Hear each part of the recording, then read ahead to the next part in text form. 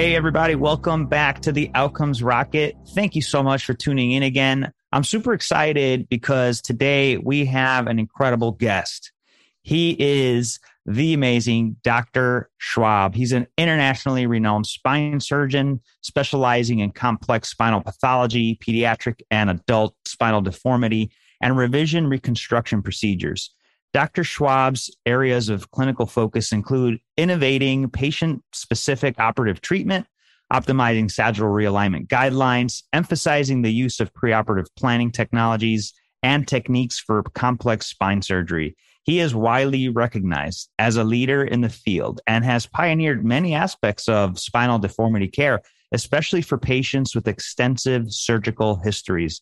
Dr. Schwab also developed the first definitive classification of adult spinal deformity that has become a clinical standard for spinal surgeons all over the world. He's a past board member at the Scoliosis Research Society, a board member for the International Spine Study Group, an active member in the Academy of Orthopedic Surgeons and North American Spine Society. He's very well published with over 460 original and review articles, and has had more than 500 presentations at scientific conferences. It is a true privilege to have him here with us today. So with that intro, Dr. Schwab, thank you for being with us. Thank you very much. I appreciate it. Absolutely. You've spent a lot of time, and in fact, a lifetime in the field, helping people get relief from pain. And so it's exciting to talk to you about patients suffering from chronic low back pain. Can you give us what that means from a perspective of a surgeon? Yeah, so great question. Most patients come to see us in our specialty for either pain, disability, or neurologic dysfunction. And often it's a combination of those factors. And spine surgery is complex, and low back pain is complex because there are so many structures involved. And we have spent an enormous amount of time trying to dissect out how can we very accurately diagnose the source of pain. How can we find the least invasive option to address that? And how can we ensure swift recovery from the procedures that we apply for our patients? So it's been, as you point out, a lifetime of dealing with patients who struggle with pain, but it's been enormously rewarding. And particularly, I would say the last 10 years because of the incredible amount of innovation that's coming into treating low back pain and treating spinal deformities. Yeah, thank you for that. And so how does one go about accurately diagnosing the root cause of chronic low back pain? You know, this is one of those areas where there's still a lot of questions. Yeah, that's a great point to bring up. As I pointed out, the lumbar spine is enormously complex as a structure. And I often have patients coming to me saying, well, gee, I don't understand. I had a bad hip and they replaced it and that was it. The spine, unfortunately, has lots of joints, discs, ligaments, muscles, and the potential that any dysfunction in any of those structures can lead to pain. And so we have developed, obviously, over the decades, many imaging technologies that help us assess the anatomy of the lumbar spine, and with that, try to find abnormal structures, and with that, a pain generator. It's just not that simple because, particularly when patients age, or we as human beings age, when we get an MRI or get an X-ray, lots of things start to look a little abnormal. And it so takes a fair amount of experience, a good history from the patient, a good physical exam, and then a process of elimination to get down to the source of pain. So it's pretty complicated. I think we're getting a lot better at it, but not very straightforward for sure. Yeah, it's difficult. And, we don't want to treat images. And so understanding the true cause of this pain is kind of the goal.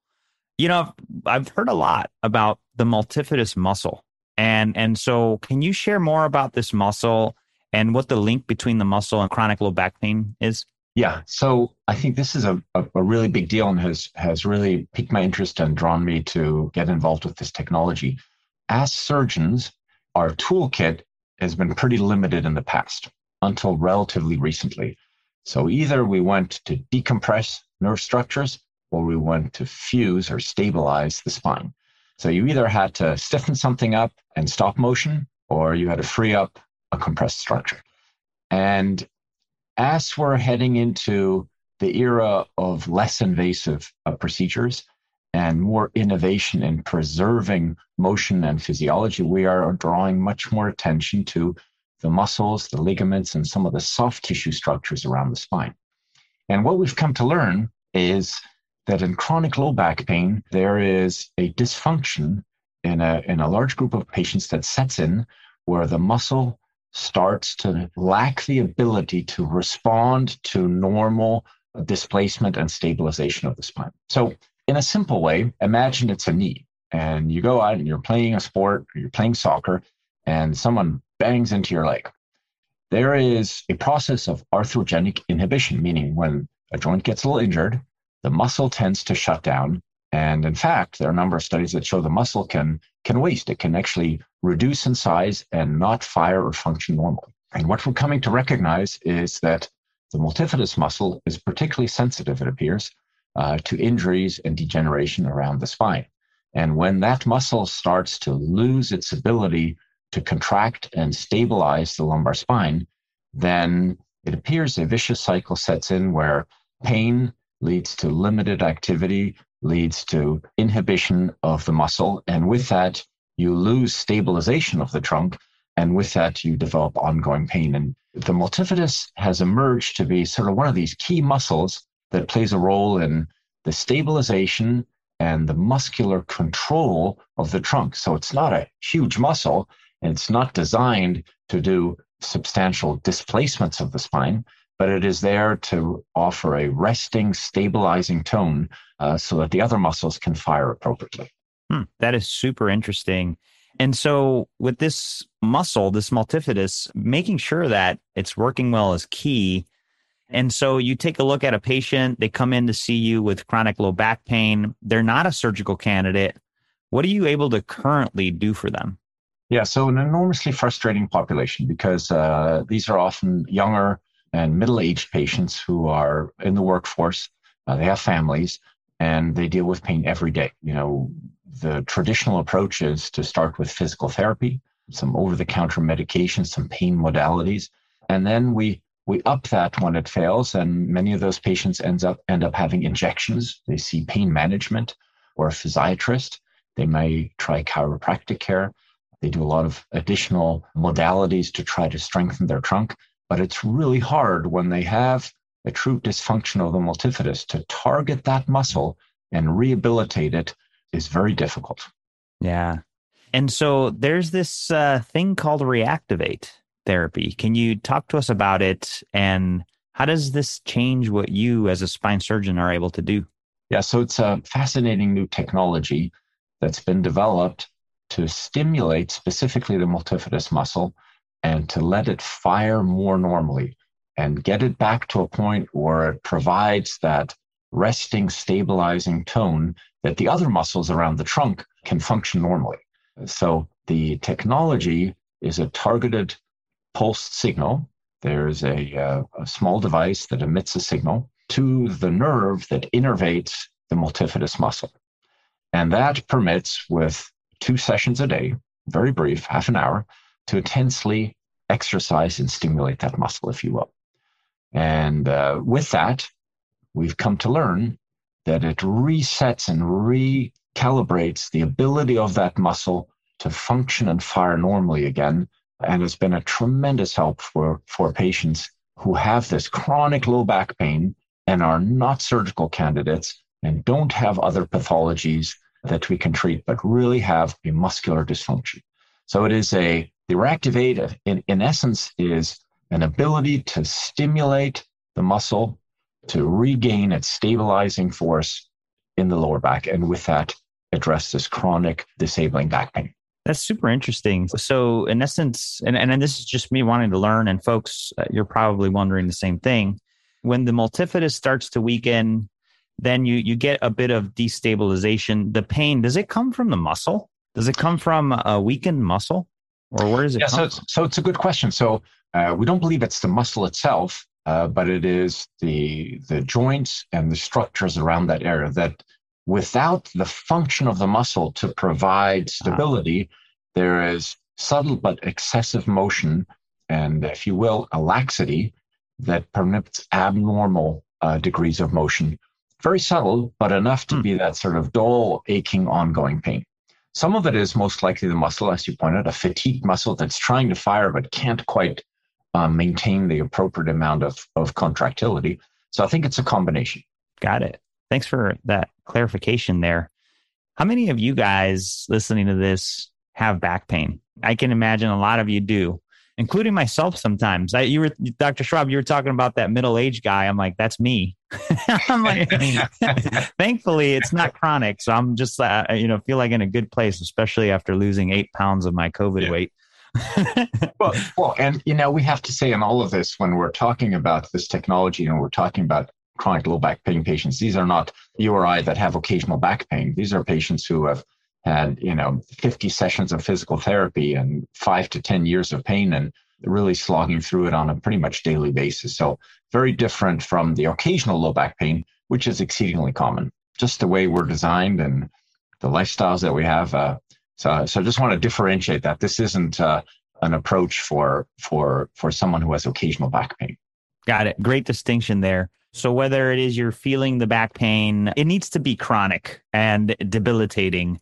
And so whether it's you feeling it or somebody that feeling the pain, or maybe you're thinking about how to address your employees at your very large company or your health system. This is key to think about the growing opportunity for a therapy like this that is less invasive and an opportunity to address it in a more long-term way.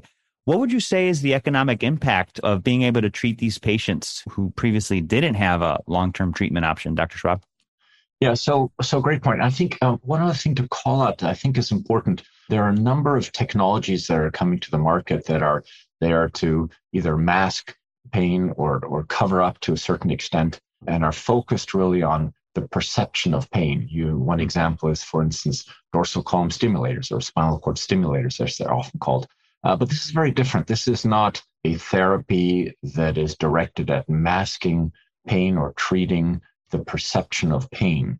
This is really to treat an underlying dysfunction in muscle. And I think that's important, that people don't think, well, gee, it looks like it's an electronic device and it's got some wires and there's some stimulation. So very different from other technologies. And I think that's super important to call out.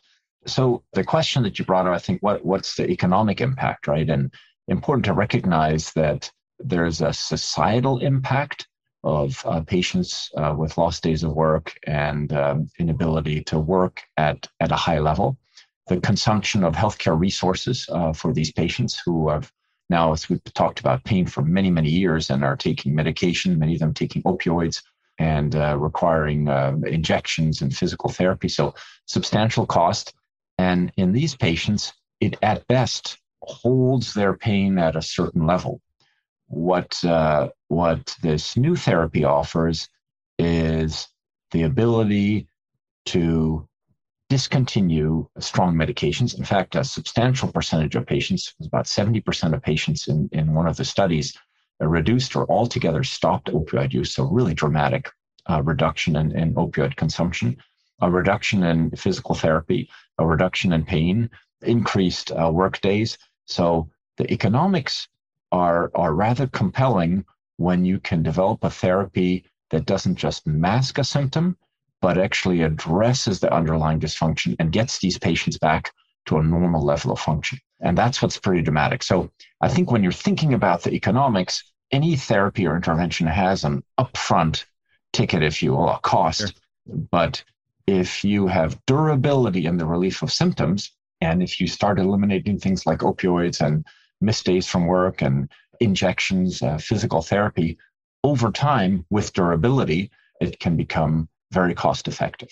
And some of the latest data, which is really exciting with Reactivate, has shown that patients respond in that sort of 6 month to 1 year mark, but there is continued improvement to 2 years and further improvement out to 3 years. So it really has durability. And I think that's the remarkable part of this. It's not a Band-Aid. It's not a short-term fix. It's a long-term solution. That's fascinating and a relief to hear that there's an option that addresses the actual cause, doesn't mask it. What's a surprising lesson that's come out of your work in this therapy, Dr. Schwab? So I think what surprised me initially, because I'm kind of a distrustful guy when you're bombarded with all sorts of new technologies on a regular basis, and was impressed with the response rate initially from patients, so some of the FDA trial work that was done. But what really surprised me was that patients not only got a little better, they got substantially better, and over time showed increasing benefit. And a lot of therapies we apply, there's sort of a near-term benefit, and some of those benefits fall off over time. And here's a therapy that really stood out as showing durability, but also ongoing further improvements in patient self-reported function. So pain, yes, but also function. We talked about that earlier on. I think that's a critical distinction. Yes, they feel better, but they also function better, and they can get back to doing a lot of things that they couldn't do before. And I think to me, that was probably one of the most surprising things. I'm a spine surgeon, as you know, and over the years, I've become more specialized. And as you get more senior, you tend to get more and more complex cases and revision cases. And there was always this one tool missing where we don't want to fuse the patient. We don't want to disrupt normal anatomy. We don't need to decompress something. But gee, if we could find a way to just get that spine to function better and get those muscles to fire better. And here's kind of this aha moment, like, wow, looks like we found that therapy. So that's been the most surprising, that it's a therapy that really rehabilitates the muscle and has durability and, in fact, increasing effectiveness over time. That's fascinating. Yeah. And, a question that just occurred to me is, so let's just say you have a patient that's been previously operated and they start experiencing that, adjacent level pain. Is this something that could help with that? That's a great question. So I think at this point, the regulatory landscape is such that it's really for a very specific, indicated for a very specific group of patients. But I share your curiosity, and then I do believe that there's going to be an opportunity to apply this technology to other patients, whether it is patients who've had previous fusions, or previous laminectomies, and now have a dysfunction in a muscular sense and pain, or together with, synergistically with other procedures where you may say, well, gee, I have to stabilize one segment of the spine that's unstable, but want to limit the intervention. Maybe we can combine a partial stabilization or decompression with this technology that also enhances muscular control, and with that, a function for the patient. So I think there are a lot of exciting things coming towards us. I think at this point, there's a very narrow indication, but over time, we'll learn a lot more about the technology. That's fantastic. Thank you for that. Yeah, and when you get a technology like this that addresses the problem, it's awesome when you don't have to chase symptoms. You get to the cause. It's exciting. And the question that has to be asked is cost, right? So what's the difference in cost to address chronic low back pain with traditional methods versus this method? Yeah, so cost analyses are complicated, right? I think you need to think of what is the immediate near-term cost, what is the intermediate-term cost, and what is the long-term cost. And if we look at calculations of incremental cost effectiveness or comparative cost effectiveness, I think it's really important, particularly for this population that's a chronic low back population, to say, well, what are the last 10 years of care? What have they cost? What do we project that current therapies will continue to cost over the coming years? And then what is the near-term cost of this technology? But if it has the durability, then what is its cost effectiveness over, let's say, a 3-year period or 5-year period? And I think a lot of those analyses are still ongoing. I don't think we have a definitive answer where the break-even point comes. But based on the effectiveness that I've seen and the dramatic improvement in patients, I would venture to say there will be some mark, whether it's a year out or 2 or 3 years out, where we say, wow, now this is really, compared to traditional care or current care, this is absolutely cost effective. And if it has that durability that we're seeing, it will continue to show a dramatic economic benefit over the long term. Thank you. Yeah, it'll be a conclusion that we look forward to learning more about, and maybe a year from now or 2 years from now, we'll be able to explore that topic. Dr. Schwab, this has been fun. Thank you. You're obviously a legend in the space, so appreciate you coming on to talk about this. And for those of you guys that don't know, in the spine world, Dr. Schwab's he's like a rock star. So wow. It's great to... You're making me feel really good today. It's great to have him here. So what call to action would you leave our listeners with? And what's the best place for them to follow your work and learn more about you? So I think a couple of things. One, Northwell, I think, has a real innovative approach to low back pain care and spine care overall.